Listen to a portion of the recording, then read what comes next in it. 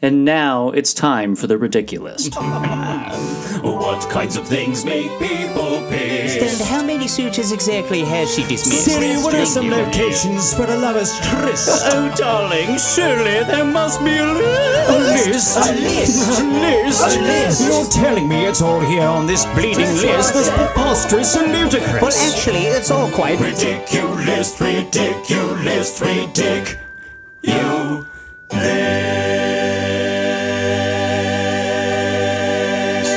Welcome to The Ridiculous. I'm Sally Brooks. And I'm Jen O'Neill, and this is a podcast about ridiculous lists. Whoops! Forgot where I was for a welcome. second. Nailed it. You got it. Always a pleasure to hear how you're going to start this podcast. I started going into the dumb love intro, and then I was like, nope, not this one. So. Wrong pod. So how are you? You went on a trip. I went on a good. trip. How was We're back it? from our trips. We're back, babies. It was great. It was, as my friend said, my friend Kristen called it was a trip, not a vacation. Yes. Two very different things. This was a trip. I took my two kids to New York City, and we stayed in Jersey City with my friend Milani, and and her. I've known her practically my whole life, and her child Siv, he grew up with my kids, so it was all, it was a reunion, and it was we stayed with them, and we just explored the city. It was Louise's first trip, and it was a good time. It was very cold. It was her first trip to New York City? Yeah. Oh, did she love it?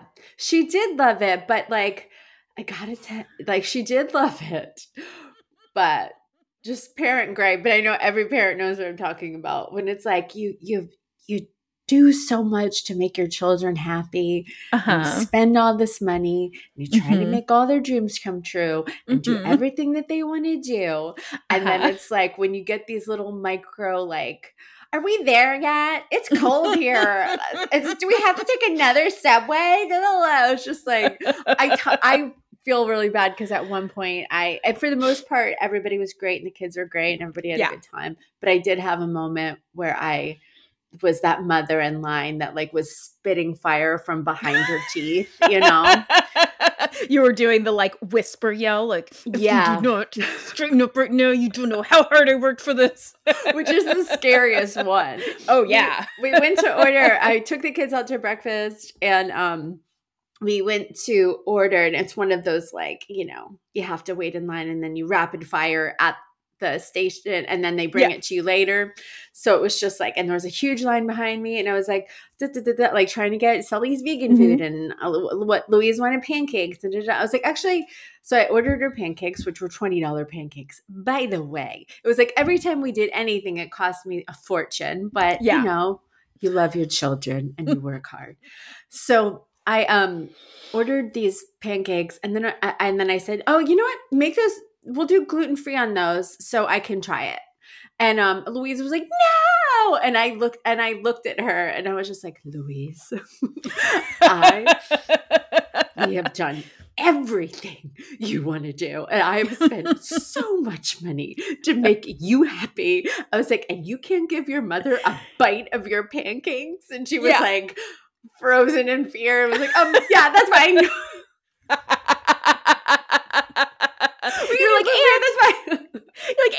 you're gonna eat a quarter of this, maybe. Exactly. Maybe. Yeah. And that is exactly what happened. It was a huge stack of $20 pancakes. I had 2 bites. She had 3. And then we took the rest home to Milani and her family. And it was just they were staying behind to kind of get some rest. I get it. It's kind of intense when you have people staying at your house for 3 days.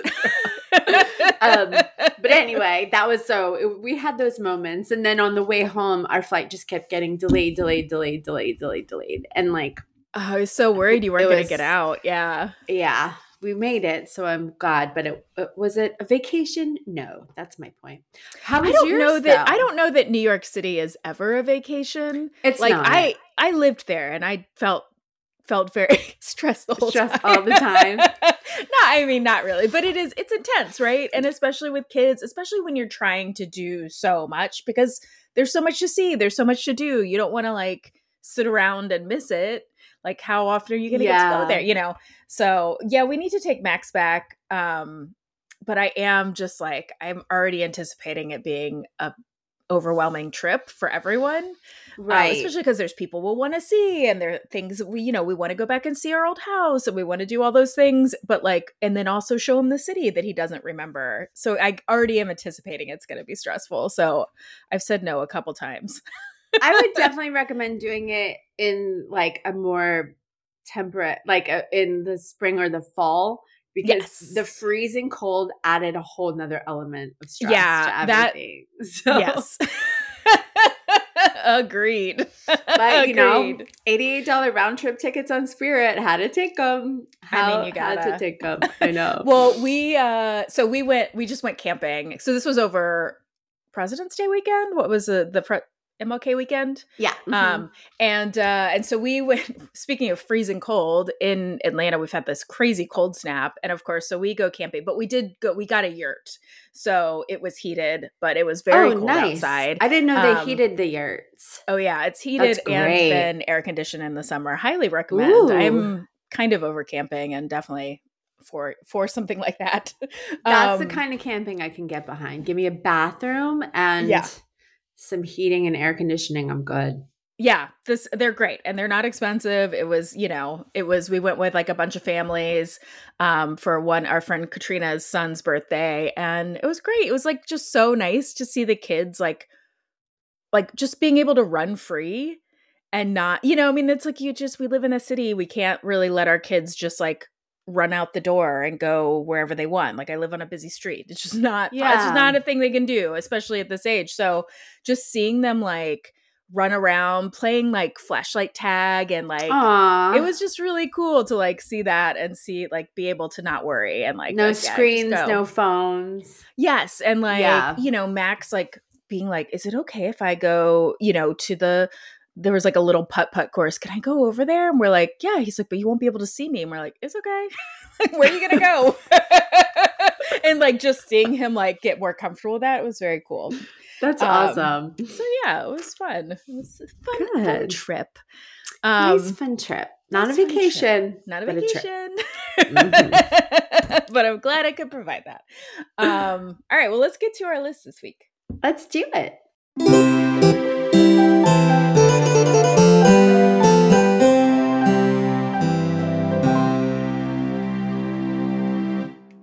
Okay, I am going first this week. And I promised you a list that was not from BuzzFeed. You sure did. I am delivering. So this is BuzzFeed's little brother, boardpanda.com.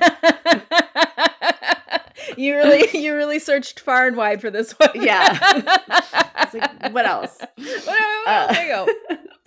But this was compiled by Miguel Miliute and Iona Balionete, I think. And it is, they asked Reddit users, what are some of the most unsettling things that your kids said? So this is 30 of those creepy ass things that kids said to their parents. Oh, I love these. I love their like, where like kids are like little, like, they can like see in the future. They see ghosts and shit. I love that. Yeah. I love these stories. And this one said, their kid said, will the man in the attic come with us when we move? Isn't that creepy? Yeah. This one says, I'm not a parent, but I was putting my 2-year-old niece to bed while babysitting one night when she looked over my shoulder and said, who's that? I looked behind me and asked who. She said, the man behind you. He was with you in the kitchen too. We were the only ones in the house. I spent the rest of the evening in the living room on the one chair with its back to the wall, glancing around nervously. That's crazy. That's creepy. I would immediately get myself to a psychic and be like, who is this man that's with me? Because sounds like she's got someone. I mean, I would be like, I'm just going to compartmentalize this and pretend it never happened. Yeah. This says, Mummy, the invisible man wants to come in your bedroom. Absolutely not.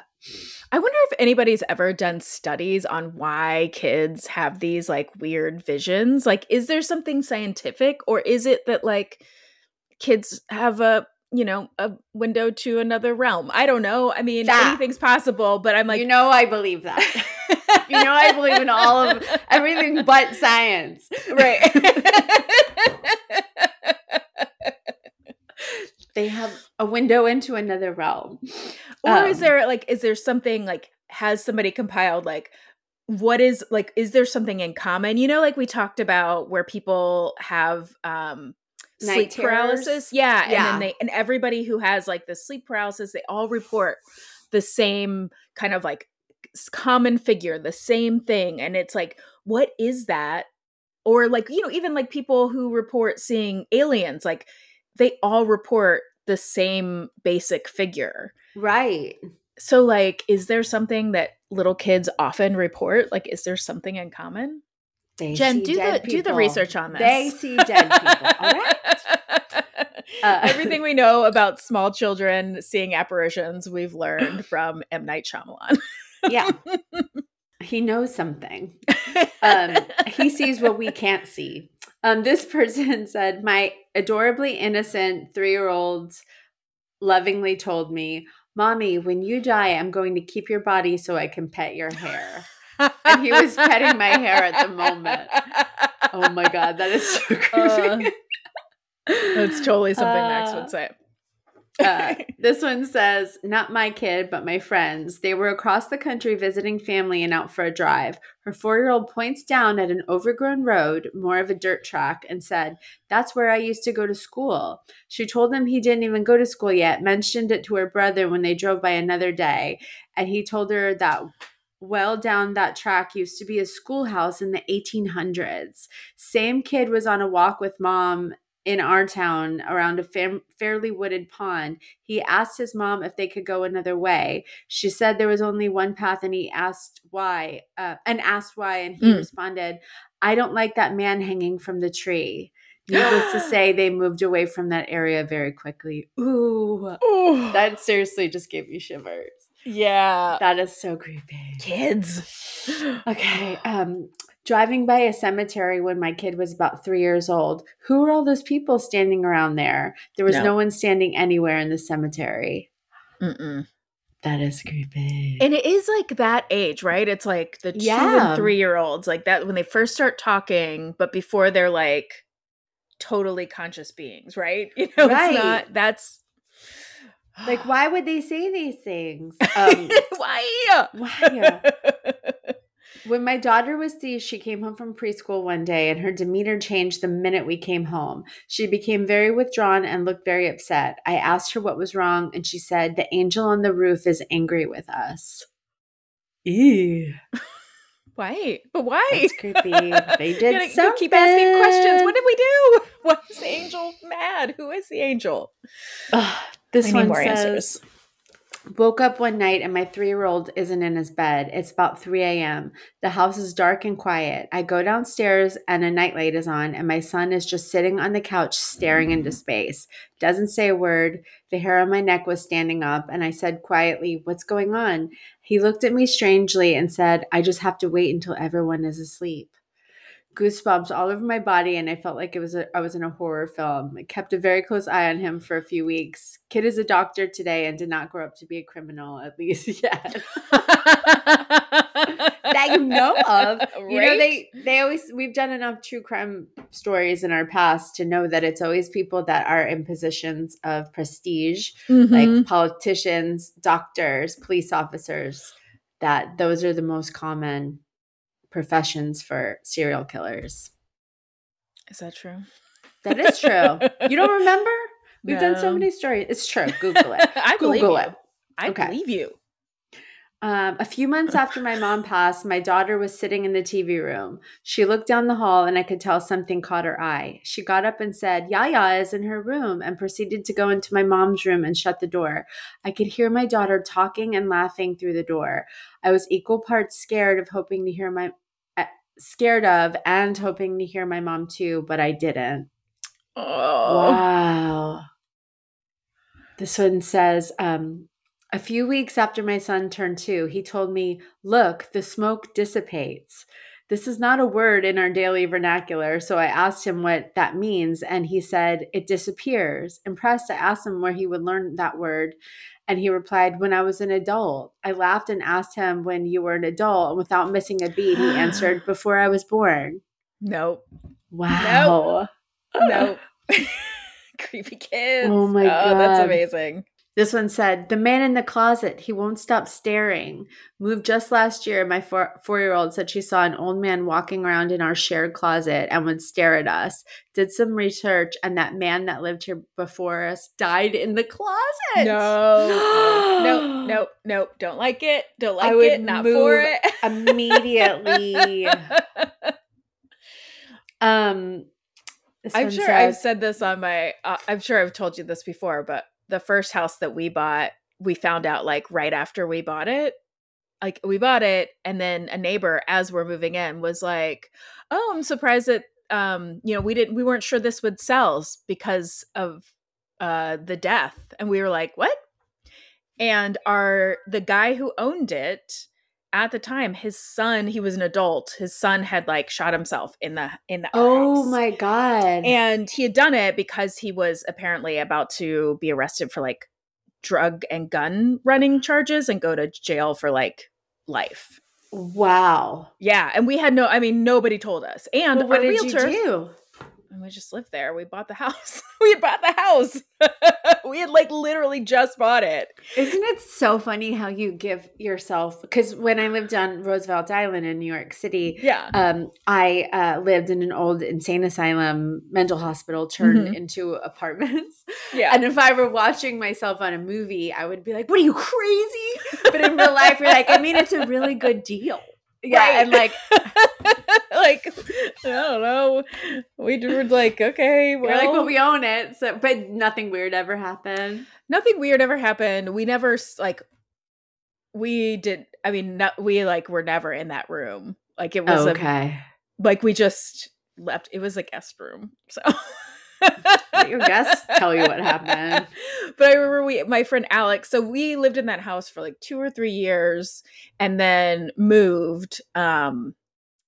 We moved to Hungary and then to West Virginia, but we couldn't sell it because it was like we bought it in 2006 and then we moved in 2009. Right.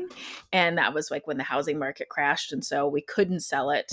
And so we ended up having the house for like 10 years and we just rented it out. But there was one period of time where we were trying to sell it and we weren't living in the area. And so my friend Alex moved into the house just to like keep an eye on it for us. Right. Like, he was there to do showings and we let him stay there for free. And he was like, so somebody told him, not us, because we kind of like forgot about it. Like we just like I said, we just compartmentalized, moved on.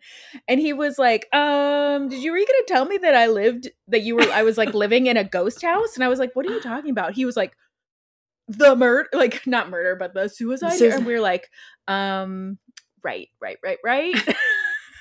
Sorry. Did he say if anything weird happened to him? No, he was just more superstitious than we were, but yeah. This one says, "One night tucking my kids in, my then 4-year-old said, 'Mommy, when you die, I'm going to keep your bones.' And then my 6-year-old said, 'Ooh, we can make a wind chime.'" The creepiest and also the sweetest thing my kids have ever said to me. Oh my God. This one said, "Not my child, but my nephew from a very Christian family one day said, 'If we all go to heaven when we die, why don't I kill everyone? And then we can all just go to heaven.'" Oh, this is the problem. I know. He was 5 and meant it in the most positive way. He just wants to get everyone into heaven fast. Oh my God. That's so funny. That's why we don't teach kids that shit. Oh my God, this one is creepy. This one says, "I woke up to my 1.5-year-old standing on the bed saying 'Daddy' repeatedly while looking at the door. Daddy is on the run for almost unaliving me. Needless to say, I didn't sleep." Oh my God, I wouldn't be able to sleep either. Sheesh. Okay. My mom told me a story about me years ago. When I was about 2, I was sitting in my high chair in the kitchen with my parents and grandparents and suddenly started speaking Welsh. I am Welsh, but I've never spoken it fluently, and because we exclusively spoke English at home. I basically said that I was from X, which was a small market town about 20 miles from where we lived, and that I used to work on a farm with my brothers and sisters and I didn't have any shoes. Apparently, I also said that I preferred this house. I certainly have no memory of this other life, but it freaked my parents and grandparents out at the time. Yeah, if your What? child, 1.5-year-old, started speaking another language, Right? oh Oof. my God, that's crazy. Well, it's like that like syndrome where people get like have some kind of head injury and then all of a sudden they speak another language fluently. Wait, You heard about say that that? Or again? somebody like they get like hit on the head or they have some kind of head trauma and then all of a sudden they speak another language or they have like an accent, like a weird accent. I think it's a real thing. I would love for that to happen to me. Yeah. I'm gonna get hit on the head and then I'm going to speak British. What do we think? I'd love to speak. If I can be hit on the head and learn another language, I would just move immediately. Right? Just To like that like all of a country. sudden just like be French. Amazing. Yeah. I would be a really cool French person. I'm just saying. I think that's where I belong. My daughter, this one is very, very creepy. Okay. My daughter is 3 and is working on performing on her own nighttime routines. We asked her how she gets ready for bath time and gave her stuffed bunny to demonstrate on us. She takes the bunny and begins explaining the steps of her routine, mimicking the actions on the doll. First, you take off your pants and she wiggles the rabbit's legs. Then you take off your shirt and wiggles the rabbit's arms. Then you take off your underwear and wiggles the legs again. Then you take off your hands and she pulls on Rabbit's arms, plucking in a plucking motion. Then you take off your arms. And then she started wrenching the rabbit's arms. Then you take off your legs, your hair, your tummy, and your face. And then she gleefully laughs as she minds ripping off each part of the rabbit. All done. She looks it up with a smile. And we are all aghast. Yeah, that's pretty creepy. Oh my God, this one says, I cut my foot on a piece of broken glass, and my kid, who was about 5 at the time, said, "Don't clean it up. I can use your blood for painting." Nope. Nope. Like, what is the return policy on this kid? Oh my God. Oh, no. Okay, I'll do a couple more. Oh my God. This one says, teacher here, a 3-year-old stopped playing to say, unprompted, "Humans are just meat, you know," and then returned to playing. My 3-year-old daughter whispered to me, "No one is coming to help you." Oh my God. You know what? She's not wrong. She's not wrong. It's true. My little friend went through a phase of telling dark stories when she was 3 to 4. She was really into playing games about taking her toys to the doctor. We were playing and she said, "This toy is really scared of the doctor." And I said, "Why? Doctors are there to help us." Or something like that. And she said, "He is scared because of the bad nurse. She gives him medicine so he can't move or scream and then cuts him open and takes his insides out." I was just like, yeah, that's a good reason to be scared. We have no idea where she came up with this stuff. She's 6 now and all of her stories are about fairies and princesses. I kind of miss her dark stories. They were more creative, even though some kept me up at night. Oh my God. I would definitely be concerned if my daughter told me that story. So that's my list this week. I love it. I love Good creepy luck kids. sleeping. I love creepy kids too. That's great because they're so cute, and then they just say the craziest things. It's great. All right. Well, I love that list. My list this week, I think I actually teased this when I did the really bad list about the body parts. This week, I am going to do a list. I found a list of the 50 best songs of the 90s. Yes. And it is from Rolling Stone. So I'm not going to do all of them. I'm going to start at 30, I think. Okay. Best. 30 Best. This is by Rob Sheffield so it's 50 Best Songs of the 90s, from Britney Spears and Ace of Base to Beck and Nirvana, by Rob Sheffield. And we're going to start at, if you want to see the whole list, go to Rolling Stone. I'm going to start at number 30. Okay, so I have it also queued up on my phone. So if we want to hear if there are any, there's some that I don't think I know.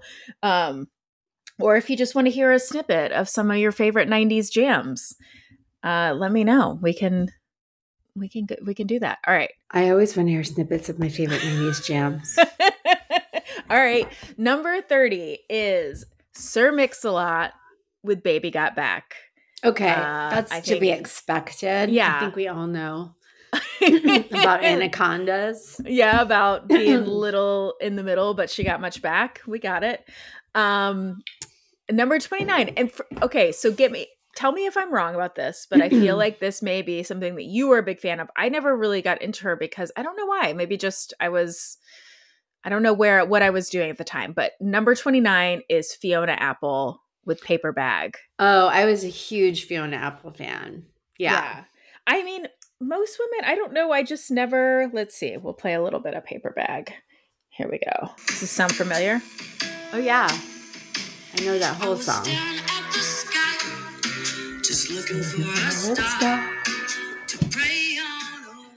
I know that song. I feel like she was like so ahead of her time. Yeah. Right? She was our I would say, sad girl princess, Yes. Angsty teen princess. I loved her. I felt like she was too cool for me. And I was like, I don't like people who think they're too cool. I don't like people who are cool. Oh, I thought I was just cool enough for Fiona Apple. I was like, I'm way too lame for this. I'm not emo enough. I cannot listen to this. Okay, number 28 is Weezer with Pink Triangle. Do you know that song? I used to love Weezer. The first couple of albums, I love. But then they just got to be so commercial and shitty. And Rivers Cuomo actually talked once about how he figured out because he's a genius, mathematically, and he came up with an equation, a mathematical equation for what makes a perfect hit song. Yeah. And you can see it over and over and over and over. And and I remember going to a baseball game and they played the halftime or the after show. Mm-hmm. And it was the songs that they sing now are just so cringy and terrible and repetitive because that's part of the equation, right? It's repeating this, it was something about I don't want to grow up, just a little shit, something, and I was this is so bad. They used to be so good. I know. I miss old Weezer. I loved old Weezer. They were just on this Pink Triangle. That's a great song. Yeah, we went to see a Weezer cover band. Oh, right. a year ago. And I have to be honest, it was not great. No. And I really, I hated seeing the cover band. I hated going to see a cover band. Really? It was fun. It was fun because it was just, we were doing it for somebody's April's 40th birthday. And it was it was all in good fun. They did Weezer and then they did Foo Fighters. And I just felt like people were really into it. And I felt oh, this must be weird. It would be being on stage and me doing someone else's jokes and people being excited, not because of how I'm performing them, but because they love those jokes. It's this is nothing to do with that band. It just felt really icky. I don't mind cover bands in general, but just going to see a specific cover band for a specific band, it's I don't know. It was weird. I am a defender of cover bands. Because I have had so much fun at cover shows. I dated a guy who was his business is cover bands. Yeah. And it takes real fucking talent to I don't know how they remember. He has 1,000 different cover bands that he does. Yeah. But it's I don't have to remember all those songs. And we hired them to play at Red Clay Comedy Festival. Yeah. And but they also did a their variety. 90s. It was a variety. Yeah. And that was so much fun. And then Yes. the other night at the Hawks game, now that I'm a huge Hawks fan, Yacht Club Review is the halftime show. And that was a blast. Like that. So but see, I think that am is a defender. Yeah. Like, as I said, I am not against cover bands in general. I've enjoyed tons of cover bands. I love it. I love but this was like, we're going to see like Weezer, Weezer, and everybody was like, it was like people around our age who wanted to see Weezer, but instead they were seeing whatever, this like Weezer cover band, right? And it maybe just felt, Weezer's not ready for a cover band. Maybe because that's it. I saw his Tom Petty cover band, and it was a blast, and everybody had a great time. And Creedence Clearwater Revival, that was really cool. Yeah, but I think maybe just Weezer is a wrong choice to cover because they're not. They're too young. They're too young. You could go see Weezer. Yes, I think that's the problem. Right. I think the or problem the Foo is Fighters. because yes, that's it. I think you have to be like unattainable, like anywhere else. Yeah. In order to facilitate the want and need to see a cover band of it. And I also feel like there should be something like a little cheeky about it, right? Like there should be something like, oh, we're doing this and this is the fun impression. I don't know. It's not like you really think they think they're Weezer kind of thing. I felt like they thought they were Weezer. Got it. Yeah. I don't know. Okay. We way off base. Okay. All right. Number 27 is Daft Punk, Around the World, which I fucking hate that song so much. My God. Don't play it. It makes me think, okay, so a lot of times people are surprised by this fact, but I was in a sorority in college, and we had to do we did lots of choreographed dances. I don't know why, but this was one of the songs we did a choreographed dance to, was Around the World, Around the, and I can still remember the song, the dance that we did to the song. It's maddening. It's like I just told you the worst thing for you about me. It was like a sorority and Around the World, and you were like, we'll never see the same. Weezer cover band. Number 26, which this is a song that I hate, but it's one of those songs that you have to sing when it comes out, is Natalie Imbruglia's Torn. You're a little late, I'm ready to. Yeah. And we all wanted to be now, like we all thought about cutting our hair off. Oh, yeah. When we saw Natalie Imbruglia. Mm-hmm. I mean, yeah, she was amazing. There's all other karaoke, and then there is Torn karaoke, which I do agree. It is a great karaoke song. Yeah. Because you can be very melodramatic.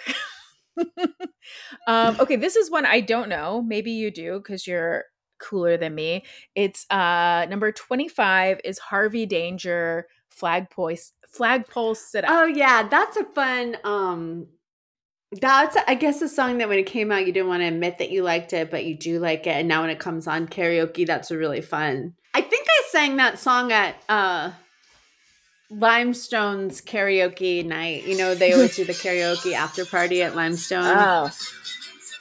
Into the mirror. Okay, yes, I know that's song. A good one. All right. Yeah, that does feel very 90s, very late 90s. Yeah.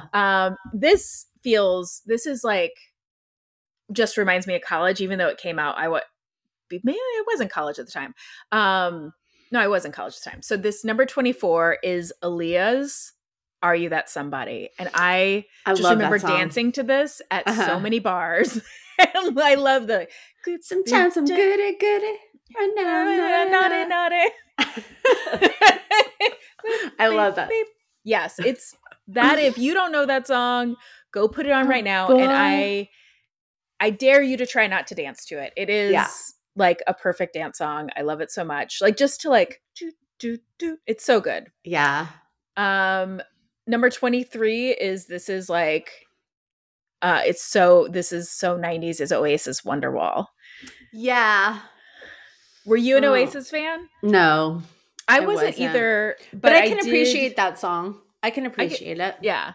Well, they had that the song Don't Look Back in Anger. You know, that whole album was so huge in the 90s. And so Yeah. 1995 was like I was junior in high school, and they had the song that was like, so Sally can wait. She knows it's right. and I would stand on tables and everyone would sing, and you know, it was very very That was your song. that was my song. You can tell everybody that was your song. That was my song. Lots of standing in bars and being drunk while people sing that song. Okay, number 22 is Mobb Deep, Shook Ones Part 2. I don't Do know. we know what this song? is. Yeah. Okay. I feel like this makes me sound real white. Okay. All right, Mobb Deep. Okay. All right, let's get past this first part. I don't think I know that song. Nope. Me neither. And I was like real into 90s hip hop, but no. So it says Mobb Deep were the hardest of all mid-90s East Coast crews, and their definitive hit hasn't gotten any less chilling as the years have passed. So awesome. Number 21, Smashing Pumpkins, 1979. I love that song. I do too. I actually, on Jim and I's second date, I believe he got tickets because he gets tickets to everything. Our first date was because he got free tickets. Our second date was because he got free tickets. We went and saw Smashing Pumpkins and Jane's Addiction, and it was so fun. And I forgot how much I love Smashing Pumpkins. Yeah. I just like totally forgot about him. And then I was like, oh, I know all these songs, and I love Smashing Pumpkins. Yeah. I love Smashing Pumpkins too, although I do remember we went to Lollapalooza and they were the headliners and they played after Beastie Boys. And Beastie Boys were so amazing. And we left. We were like, yeah, we're too cool for Smashing Pumpkins. Although I remember being in the car on the way, like leaving and hearing 1979 and being like, oh yeah, that is a great song. We should have stayed. Yeah, I mean, it's like, how do you follow the energy of Beastie Boys at Smashing Pumpkins? That was just like, whoever made that lineup. No, that was a bad lineup. Yeah. Okay, I should go through these a little quicker. Number 20 is Beck Loser. And Beck was the poet of his generation. The 90s has a ton of those. And I'm like, yeah. That song is a good song, but it does not even do Beck justice at all. Like, no, I love Beck. Love. And it's just like people think that he's that one song, and it's so unlike everything else he's made. Well, and I think Beck is still making good relevant music today, which I think is pretty amazing, right? It's like he didn't just like rest on that laurel. It was like he just kept making cool music and kept being like a cool weirdo. And I think, okay, number 19 is Whitney Houston featuring Faith Evans and Kelly Price, Heartbreak Hotel. I don't think I know that song. I don't know that song either, which feels weird because I, of course, loved Whitney Houston and Faith Evans. Okay, let's hear some. Oh, I do know the song.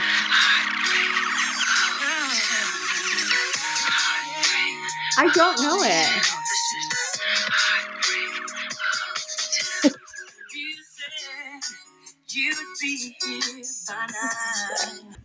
Number 18 is Garbage, Queer.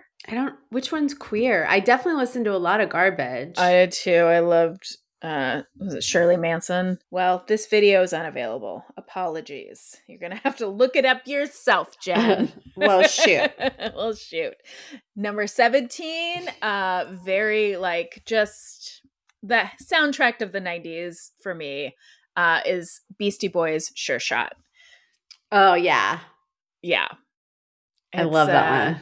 I mean, I just love the Beastie Boys. Like how, white girl in the Midwest was I driving around blasting my Beastie Boys all the time. I remember playing it for my brother, who was like, actually liked rap and hip hop, like for real. And he was like, this is the whitest shit I've ever heard. Oh, really? And I was just like, whatever.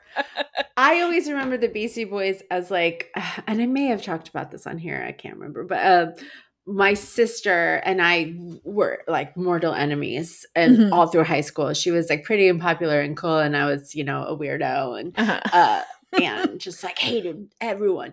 And but I remember being at BC Boys at Lakewood with, this was like right, she was in college. I might have been fresh out of high school. I can't remember, but I was there with my friend Patrick, and we had really good seats. And then my sister was there with her girlfriend, and they were on some mind-altering substance. I'm not going to say which one. One that makes you dance a lot and love everyone. And so she was just like, "You're like my sister, man. Like, I fucking love you." And I was like, and I remember like I snuck her up. I snuck her up to like the good seats because they were lawn and we were good seats. And it was just so funny because like we were dancing to BC Boys, like as you should. And she was dancing like in this like weird fairy, like hippie land. And she like, I remember she wiped the glitter off her face and then wiped it on my face and was just like, "You're my sister." And I was like, "I guess we're friends now." And truly from that moment on, we were friends. It was like, it just took a Beastie Boys concert. And some mind-altering whatevers. And some glitter and some body glitter. Yeah. You're like my sister. You're like my sister. I was like, thanks. Sorry, Mom. That's but hilarious. You should be glad we're friends. Yeah. Right? Okay, number 16 is Sleater-Kinney, Get Up. I love Sleater-Kinney. Me too. And but I was not, in 1999, not cool enough to like Sleater-Kinney, but I now have since. And I saw them not that long ago, and they still fucking rock. Nice. So great. Number 15th. Number 15 is, and you'll like this, I also danced I also danced a sorority dance to this song, and it is, now that I'm saying that out loud, feels very inappropriate. It's Outkast, Rosa Parks. Oh, really? Wow. Oh man. We're gonna push that button.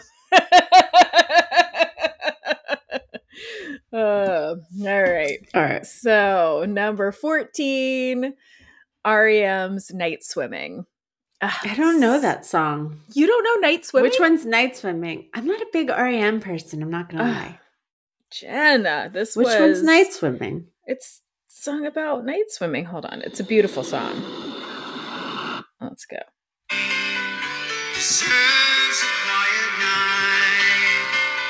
Nah. Don't nah the song. It's not for me. Photograph on the dashboard, taken years ago. You're telling me that you never... There are certain bands and certain voices that, like, while I know a lot of people like them and a lot of people appreciate, there's just certain voices that I just like. I can't fuck with Natalie Merchant, and I can't fuck with REM.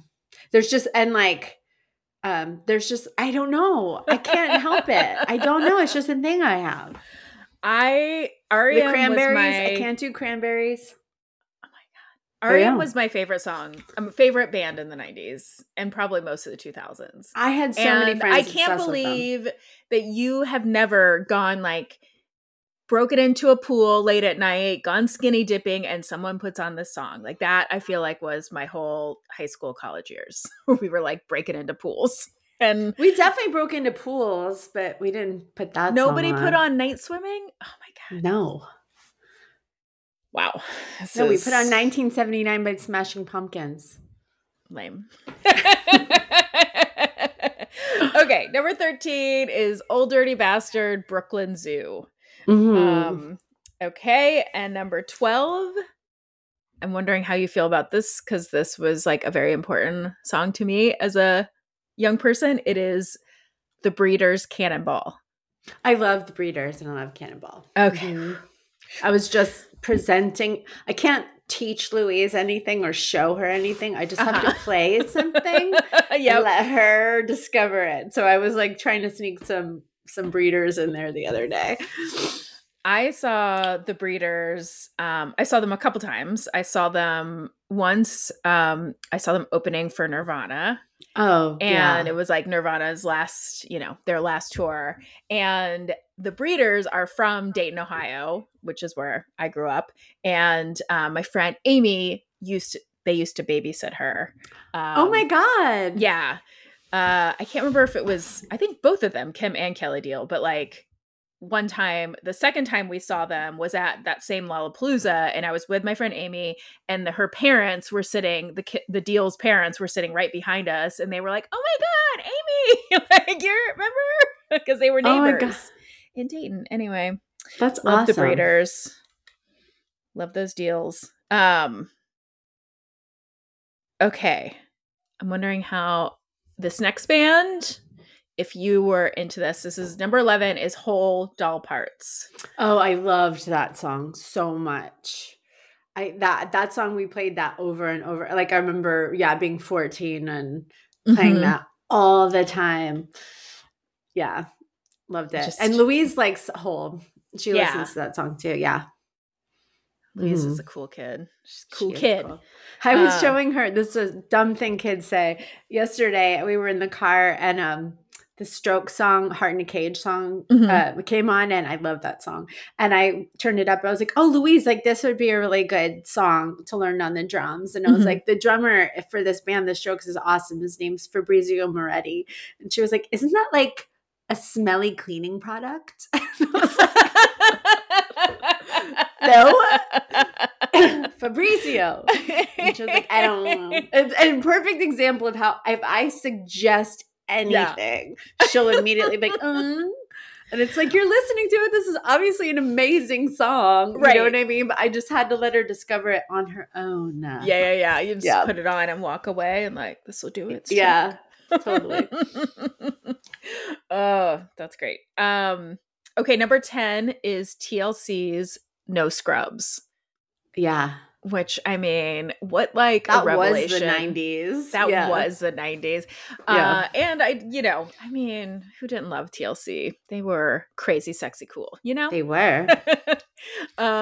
Number 9 is Liz Phair's Fucking Run, which I was not cool enough. I mean, it was it came out in 1993, and that was like I was, middle school. So, and you were grade school. So I never was a big Liz Phair person. I feel like I should have been, but it just never really caught on for me. Yeah, I feel the same. All right. Number 8. See, I don't know this song, is Pulp, Common People. Do you know that song? Oh, yeah. But that seemed like an 80s song to me. 1995. All right, let's see if I know it once I play it.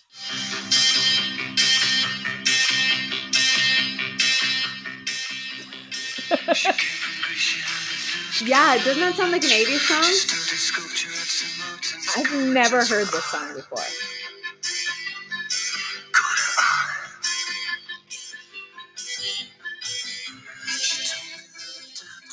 Weird. And that was 1995. I feel like that was like in prime. I'm listening to music. I'm trying to be cool. Like, weird. Okay. Try harder next time. You know what? Pulp did not make it to Dayton, Ohio. So we didn't get it there. Number 7 is Missy Elliott. The Get Rain. Your Freak On. The Rain, Super Duper Fly. I think Get Your Freak On was 2000, early 2000 maybe. Oh, maybe, yeah. I mean, Missy Elliott can do no wrong. She was just like her, cool and weird and fun and inventive and amazing from the get. Right. So cool. Number 6 is Pavement, Gold Sounds. I don't know. I feel like whoever made these, like this top 10 was like, I'm going to put my cool favorites in here. Yeah. Or maybe I just wasn't cool enough in the 90s. And keep laughing to yourself because it's nothing I don't like. Is it a crisis or a boring change? I've never heard that song before. I haven't either, but like that sounds like something I would have been really into in the 90s. Like it sounds Yeah. like, the kind of music I was listening to, and it just is surprising that I've never heard of it and that it's supposedly number 6 on this top 50 list. Okay, number 5 is Dr. Dre and Snoop Dogg, Nothing But a G Thing. Oh, yeah. Yeah, which is like, who couldn't sing Classic that? I could still sing every single word to that song. What's that? There's a Warren G song that Nate Dogg, Warren G, that everybody Regulators, everybody thinks they know it, and then every time they go sing it karaoke, you think you know it, but then it's like the most awkward thing. Nobody really knows the lyrics, but you think that you do. Everyone walks in with total confidence and then butchers it. I think that is like 80% of those kind of like R&B rap songs from the 90s where I'm like, I think I know it, but then it's like you just know the last 3 whatever. Like Mama Said Knock You Out, I'm like, oh, I just know the last like 5 words of every verse.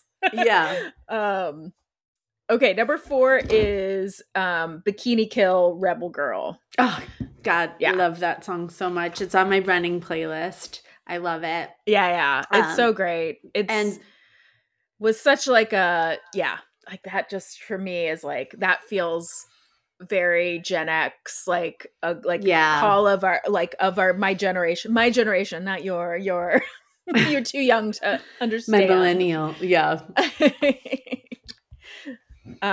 Okay, number 3 is Notorious B.I.G. with Mason Puff Daddy, Mo Money, Mo Problems. Okay. Great. Number 2 is Blackstreet's No Diggity. Okay. I just love so much. Yeah. Can you guess what number 1 is? Do you have any guesses? Number 190. I'm going to say Nirvana, Smells Like Teen Spirit. You won! Is that it? Yay! I'm so smart. I'm like, what else? It had to be that, I know. right? If it wasn't in the top 30. Yeah. Wow. Okay. If this list is to have any cred, that is the song of the 90s. Yeah. It says, this song that blew up the world, this song that defied all the rules about how music worked and how much raw emotion you could cram into 4 cheap chords and a crummy guitar solo, the song that kicked the future in the teeth, the song that shattered all our complacency about settling for the politics of the inevitable. Smells Like Teen Spirit was Kurt Cobain's challenge to the audience, and after all these years, the challenge still stands. I love Very dramatic and poetic writing. It. Yeah, Nirvana, Nirvana in general is, classic. I love it. But Nirvana Unplugged is just like a whole other thing. That'll always be one of my favorite CDs or albums. Now it's just a CD that you can just look at and be like, what do I do with this? Look at that. All right. Well, that is our top 20 songs of the 90s. I want to hear our top 30 songs of the 90s. We want to hear what was missing from that list. Yeah. What do you want to see on there? Yeah. What is your top song of the 90s? All right. Well, let's get to our top 5. Okay, cool. And this week it is another Lists of Fury. Yes. List of Fury. Is it Fury or is it like, that was weird? I thought it was Weirdest Gigs. Weirdest Gigs. Yeah. Okay. Like, I'm not really mad about it, but I think I did worse gigs. Oh, okay. Well, I did Weirdest. Okay. Yeah. All right. This week for our top 5, we did our weirdest / worst gigs we've done. I think I went more towards worst and you went more towards weirdest. I went more towards weird. Yeah. Yeah. All right. Okay. You want to go first? Yeah, I'll start. My number 5 is actually, this show has not happened yet, so it will happen. It's at the West End Comedy Festival, so it's a promo, but expect it to be weird. It's the West End Comedy Festival, and it is it'll be February 2nd and 3rd, Mhm. I think. And on that Saturday night it's called Promedy. So it's a half prom, half comedy show. So we all have to Yeah. come dressed in prom attire. So I I'll love it. be Is there doing gonna be, comedy in a like, prom dress. dancing afterwards? I hope so. Like, will there be like, I is there think gonna so. be a prom? Are you gonna Yeah. go to the thrift store and get like a 90s prom I dress? don't have time to do all that, so I'm going to do I'm going to wear a bridesmaid's dress that I wore to a friend's wedding. Love To it. get my use out of it. Right? They say you can Yeah. always wear them again. Yeah. I love it. Okay, so my number 5, and now I'm like we're on 2 different lists here, but this was worst. Okay. And just like also just very like humbling. And there are actually 2 of them, but they're from the same club on different nights. So this was what in Indianapolis. I think there may still be there, closed for a bit, it may still be around, but it was called Crackers, and their downtown location was like always wild, always like it could be a great show or it could just be a total train wreck. And there's a comedian who probably a lot of you know named Miss Pat. Oh yeah. Yeah, who is amazing. And she's always been like a killer, right? Like she's always been one of those people that you're like, oh, Jesus, like whatever she's going to do, it's going to be crazy and people are going to go wild for it. Like Yeah. it doesn't matter. She could get up there and say the alphabet and people would be like, oh, yeah, we love you. Yeah. She just is like, has that kind of energy. And so she came, this was like one of my very first weekends, be as a feature, which is like you're like the middle comedian, you're doing like 30 minutes. That club, they do 30 minutes, and I just barely had 30 minutes. I wasn't, I was newer. And so she comes in and she was like, I'm gonna do a guest set, which meant she was gonna go up before me. She was like, I'm just gonna do 5 minutes, and she got up there and did 20 minutes and brought the house down. And like I could not have been newer and whiter and stiffer. Like it was like the headliner came out and was like, I'm gonna get a beer, I'm gonna watch this. He's like, I could see your face draining when you saw her up there. He's like, I just thought it'd be fun. So he's like, how sometimes it's fun to just see people bomb. I was like, yeah, I do know. Not when it's me, but yeah. And it's like I knew I was going to, and I did, and it was awful. So that was one. And then which is, it's just, she's just that funny. I still would hate to go up after her. And then this was like the same weekend, I was like having a great set. So I was so excited. I was having a great set. I like stop, I take a drink of water, and some guy yells out, "Fuck you, you're not funny." Just like out of the blue. And I was like, oh, okay. And it's like, I just kind of like stopped and was like, what? And then he says that, and then someone else from the audience yells out, "Fuck you, faggot." And I was like, oh my God, I don't know who to hate more. What is happening? Like, please don't defend me in that way. And like, then they're kicking everybody out. And so this is all happening while I'm still on stage. Anyway, not the best weekend of comedy. But that's my number 5. That's crazy. Yeah. That just reminded me of one, so I'm changing my number 4 now. But my number 4 was I was hosting the mic at the Punchline, which is like on a Sunday night, and Ron White had just performed on the 8 o'clock, and then it was like the after the later show was the open mic night on a Sunday, and so I was hosting, and there's this thing that's called the bucket spot, and it's where comics come, they put their name in a bucket, and then like every 5th comedian that goes up, you like pull out a bucket spot, and then that person gets a spot. And so because the mic was pre-signed up for, but you could still show up and possibly get a spot, which is a way to bring people in the door. So anyway, so I was hosting, and I called the bucket spot, and I gave them like time to prepare. I was like, okay, so you're up after the next comedian. So I had, and I'd never heard this person's name before.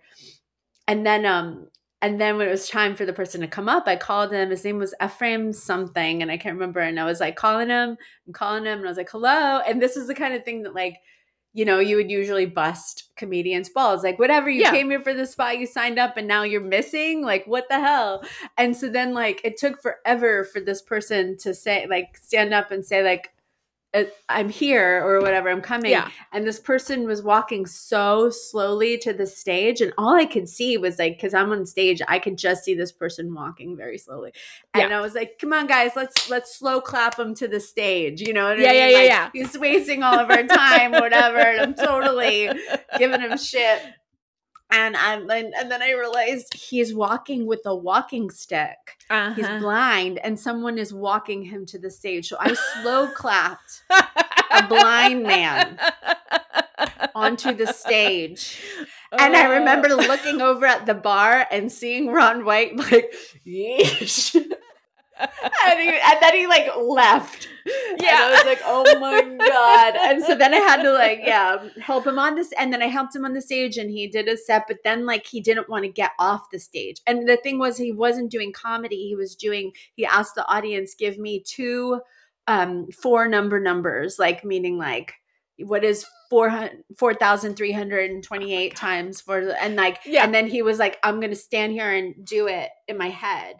So we sat there and I was like, okay, like time 5 minutes are up, you know, got to bring up the night. And he was just like, and so then like, and I didn't want to lead him off the stage because also he was like 6'2" and I'm 5'4", and I wasn't about to like try to handle this like, you know, larger man that can't see and like have, God forbid, have him fall off the stage.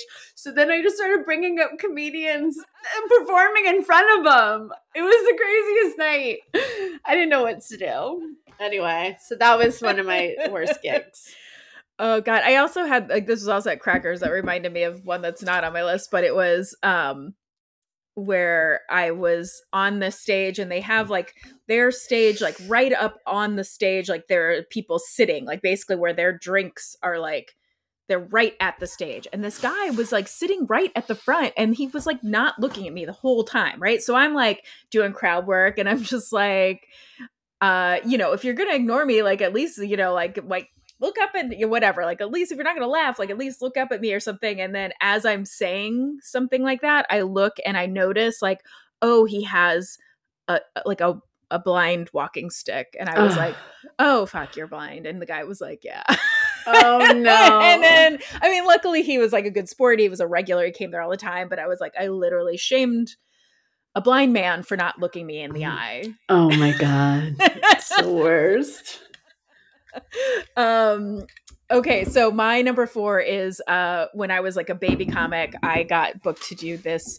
It was the wastewater conference for wastewater operators of Kentucky. So these are like men that deal with shit all the time. Oh God. And they were so rowdy and I like could not get, I mean, I just was like, could not get them to pay attention. Mm-hmm. And then when I got off stage, this guy comes up to me. He's like, ma'am, I'm so sorry that we're so loud during your skits. We were passing around the shine in the back. I was just like, okay. Yeah. Okay. Oh. So that reminds me of one, and so I'll take that away from my number 3. I'll make it my new number 3. As I did a show, and it was last year, so it was kind of recent, but it was a Christmas party, like office Christmas party, but the show started at 8 p.m. and they had been drinking since 3 p.m. is when their party started. And so the whole show was just, everyone was wasted and talking over us. And it was outside and it was winter and it was cold. And like, I drove like an hour out there and I don't know, it caught me in the wrong night on the wrong fucking mood. I was cold and cranky and I just like, I couldn't even hear myself think and I just lost it. And I was like, and I turned to this one table of guys and I was like, shut the fuck up. Shut the fuck up. And like, I was shocked that came out of my mouth. And I was like, as I was saying it, I was like, oh my God, here we go. Trains left the station. And then I was like mortified for the people that booked the show and booked me on it. And I felt so bad. And then I had to like walk myself back from like, I'm sorry. I just like, You know, it's just like when you just like lose it when you're like, I can't even hear myself think because you guys are like talking so loudly and you're sitting in the front row and like it's just so rude. And I think I said something along the lines of like, listen, we all drove a long way to come out here and we've been waiting in the cold to like, we're just trying to perform for you guys. And like, can you just like listen?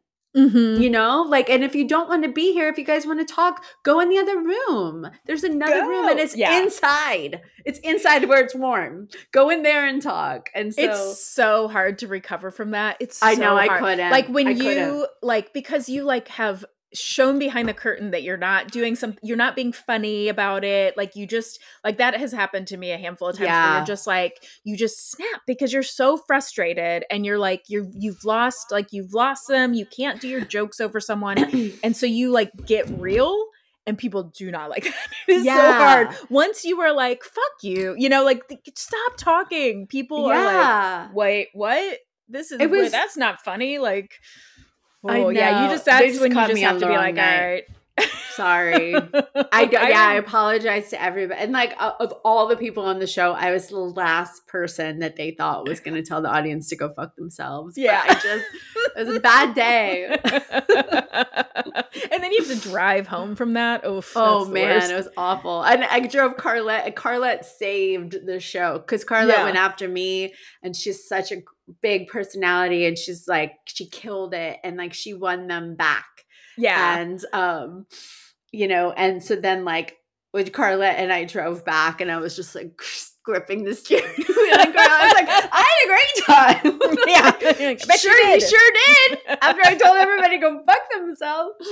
Anyway, yeah. Okay. So my number 3 is, I did a run up in like, I started in Minneapolis and then I was like Fargo, North Dakota. And then it was, I can't remember the name of this town in North Dakota, but it was, and then I did some in South Dakota, which were fine. But so this was the middle of the winter. So you can imagine I'm driving in from like hours between gigs, right? It was like 4 hours between every place. Oh God. And I'm not getting paid enough to do that. But like, of course, that's like in the beginning, you're told you have to say yes to everything. So I used to do these runs that were just like, they'd be like 5 nights of shows one night and you'd be going from city to city in these different places. And so this was like North Dakota, South Dakota, back to Minneapolis.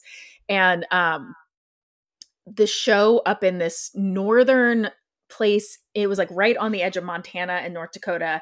And I looked up the town beforehand. It was one of those towns that like they got like a ton of like oil or something. And so all of these like just single men like all moved up there to work because they were making all this money doing oil. And I was like read this article in the New York Times like right before I got up there that was like, oh, it is unsafe for women here because it's all these men who have no money and there's no women there. And so I had to like have somebody actually like escort you. Yeah, from my room. And the show was like they would not stop talking. It was like 30 minutes of trying to like just get them to pay attention to anything. But the great thing was, though, that afterwards, they all had all this extra money and they had nothing to spend it on because like they're up in the middle of nowhere in North Dakota. And so every single guy at that thing bought a shirt. I've never sold so much merch. I sold out of merch. But they were like the worst audience and they all sucked. And they were every single one was like hitting on me. And I'm like, I'm not somebody who really got hit on like a ton after shows, but like, it was, I was like, and I'm sure it was fine. It just was like, after reading that article, I was like, ooh. You felt unsafe. I felt unsafe. But yeah, so that was one of those runs that I was like, what am I doing up here by myself in the middle of fucking nowhere in winter, driving on these roads for probably like $250, right? Like that's probably $250. Yes, yeah. My next one is I was doing a festival. I don't want to say the name of the festival, but when you do these comedy festivals, the way that they work is when you're like invited on or you submit, and if you make it on, if you're selected to do the festival, then you just kind of wait until they tell you like what your shows are going to be. And sometimes they're great and you get to work with awesome headliners, and sometimes they're little shitty shows. You just never know. So this one festival that I did, I had some like little shitty shows, but then I had a theater show, and I was like, awesome! Like this is a huge theater. I can't wait to do this show. And it was a big theater, and I was just excited to like, oh, cool! I'll drive all 6.5 hours to this festival and do all these little shitty shows, but the big payoff will be the theater show. Yeah. So we get to the theater, and I was sharing a house with a bunch of other women. Mm-hmm. And a couple of them were also in the theater show with me. And everybody was like jealous of us that we got to do it. And we were, like, so excited. And so we're like, bye guys, headed to our theater show. Have fun tonight. See you later. And so we get to the theater and we're like, wow, this is so cool. It's so big. It's going to be awesome. And then we get inside and they're like, oh, no. The like gay men's choir is practicing on the stage. You guys are set up in that corner. And it was I swear to God. No. So there was like the theater, and then we were in front of the theater in the lobby on a makeshift stage with like PVC pipe and curtains behind it, performing on a stage in a corner for like 10 people that came to this theater. It was the biggest fucking letdown, and it was awkward as hell. Yeah, we all had a good laugh about it, but we were like, are you fucking serious? Like, oh my God. Part of my decision to even do the festival was like to get to do this theater. Yes. And now I'm like, I'm doing the lobby. I'm doing a corner of the lobby. Oh my God. I know. Oh my God. It was awful. Just tell me. I'll beep it up. What festival? Oh God. What a shit festival. I did that once. Such a waste of time. It was such a waste of time. That was like, I did a ton of festivals. I think that was like one of the worst. One of the most like where there wasn't like enough. They didn't feed you. They didn't do shit. They didn't feed you. Yeah. There was no opportunity really to socialize. They didn't there was no communication. Yeah. No after parties, no nothing. Like I felt like I went there. I didn't meet anyone. I like spent money on a hotel. My shows were shitty. And then I left and I was like, I was very like, I was like, I'm not applying to any of these small festivals anymore. Yeah. Yeah, that was the one where I was like, was total waste of my time and money. It wasn't even fun. Usually they're at least like super fun. Yeah. Okay. So I want to say also that like, this is like, I've had so many bad shows, like, shows where you're like, oh, I didn't do great. That wasn't like my best set, but I would never categorize those as like, oh, those were like worst gigs. Like these are like where something like this is beyond our control. These are like things where it's like it was a bad setup to begin with. But like those kind of things. I'm like that just like rolls off my skin. Like like you have a bad night, you have a bad set. That set. Like I mean, I feel like being a comic, you have to be very resilient. Of like you never really know what you're getting into. You have to kind of expect like, hey, this may go great, this may go bad. Like it's fine either way. I'll try my best and then it's done. But like there are just some that just really stand out in my mind. I'm like so my number 2 is I was doing a show. I used to run this show in West Virginia when we lived there, and I ran the show at this bar.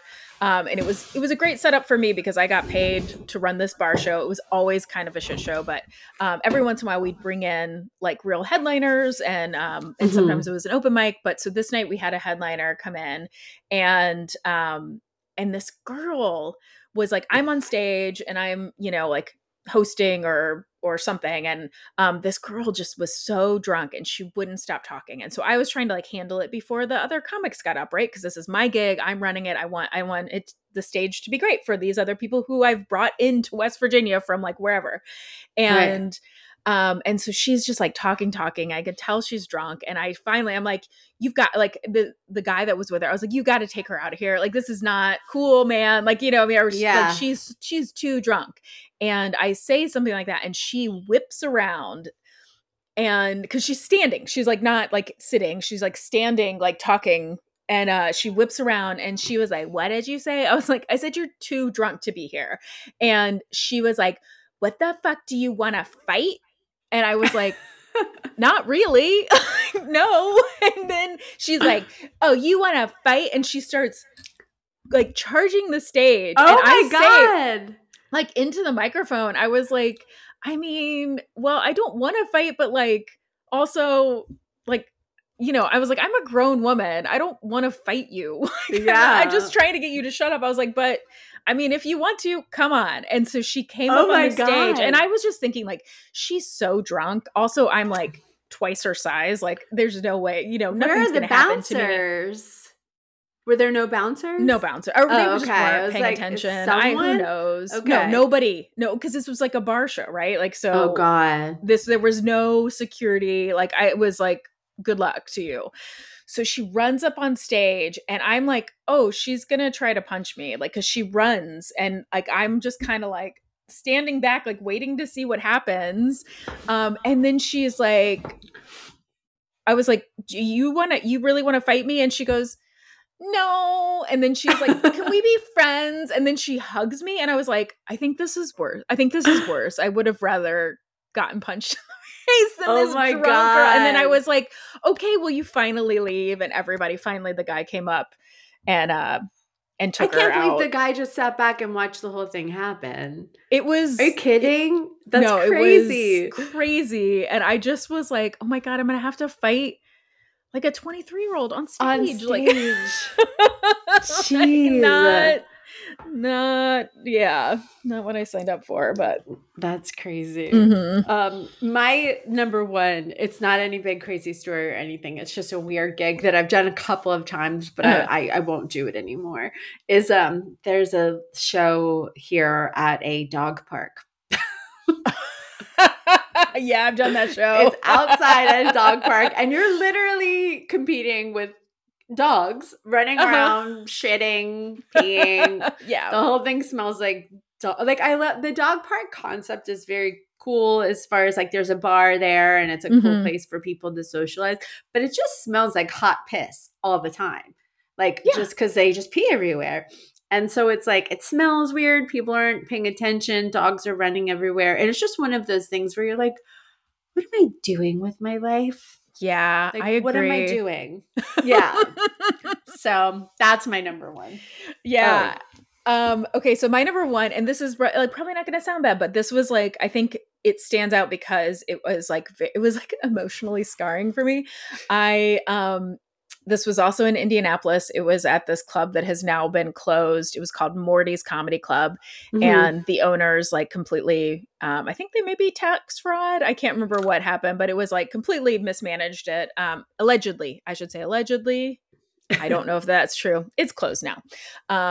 So I was maybe 6 months into doing stand-up, and this guy who was like, ran like a open mic there or something, or was like a host, I don't know, but he worked there kind of, but he saw me at the club where I started, it's called Go Bananas. And he was like, oh my God, you should come and audition to be a host at Morty's, because they're looking for hosts and you would be great. And I was like, I don't know if I'm ready. I haven't really been paid to like host yet. I like had never done it, but I was like, oh, okay, if you think I'm ready. And he was like, yeah.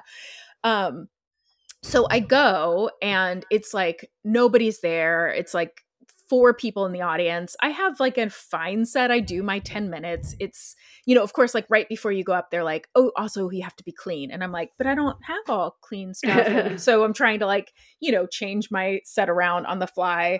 And it was fine. It was like, fine, whatever. There were 4 people. So but afterwards, the owner, who was also a comedian, but a really bad comedian, basically like tore me apart, was just like, why would you think you're ready for this?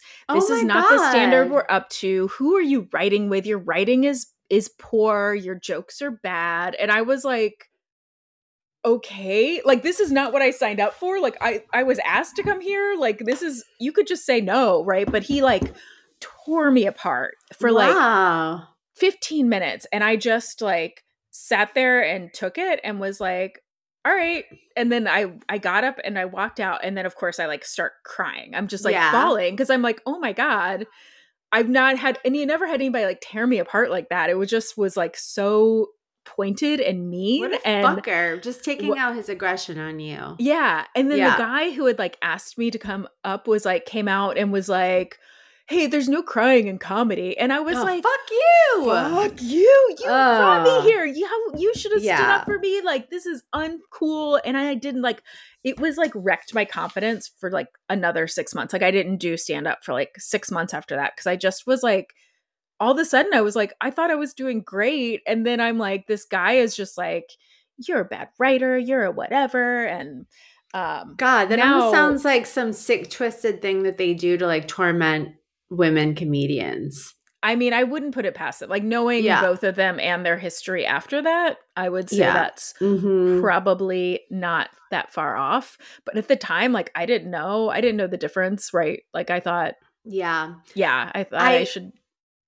In the beginning of when I started to, and I always tell new women comedians this too, is like, don't let these little open mic fuck faces intimidate you. They act like they'll bully you, they'll like cut in line, you'll be on the list and then they'll cross your name off and put their friends and they're just like they act like they're so much better than you and you don't belong there, and they really put you through the ringer. And then at first it intimidated me, and it like, you know, whatever. I mean, I kept going and I didn't let it deter me. But then once you grow in the scene, you're like, oh, like that's all you've ever been and that's all you ever will be. You're not important in the scene. You're an open micer, and that's your circle, and that's like what you hang on to with the thread. And that's why you're so mean to everybody that's new, is because you're intimidated by them. So it's like, all these people that, you know, you think you need to kiss their ring in those scenes, it's like, oh no, they're just tormenting you because that's all they have. Yeah. You know? So that sounds like what these people were doing to you, as fuckers. Yeah, there was a lot of that when I started and that was like a lot more common, I think, probably than it is now, but like it was very much the like, you know, you got to earn it. You got to fucking what you doing. And like, and I remember being like, cause I was, you know, I say I was older when I started, but I was like, you know, 29, but most people start like much like at 20 or 21 or something. Right. I was older when I started. Yeah. And I was like, I was a lawyer. Like I was working, you know, I was like a person. And I remember just being like, hey, I don't mind that you like, whatever, that you're going to want to give me feedback. But like, you don't have to be a dick about it. Yeah. Saying that to like one of the guys who was like in my scene, and he was like, oh, okay. Yeah. All right. I was like, I'm a person. Like I'm a grown adult like you are. I'm not like someone you can intimidate. I always tell like new women, like, don't believe anybody who either is like, is like putting you down or is like building you up too much. Like a dude who's like giving you too much flattery, because that's they have other motives for both motives. Yes. Uh-huh. Like you're not as good as they're saying, and you're not as bad as they're saying. So just judge yourself. All right. Well, we've been going on and on, Jen. Yeah. This is a long episode. It's a long episode. Okay. Well, you guys, we want to hear from you. Email us at theridiculouspodcast@gmail.com. You can find us on Instagram. We're at theridiculouspod. On TikTok, we're at theridiculouspodcast. You could rate and review. You could tell a friend. We would love that. We would. Thank you guys so much for listening, and tell all your friends. And tell all your Sharons. Tell all your Sharons, please. And then, did you see Jill messaged us and said that there are t-shirts that says Sharon is Karen. Oh, really? Yeah, I think we need to buy those shirts. But do all those things, and we'll see you next week on The Ridiculous. Ridiculous, ridiculous, ridic. You there.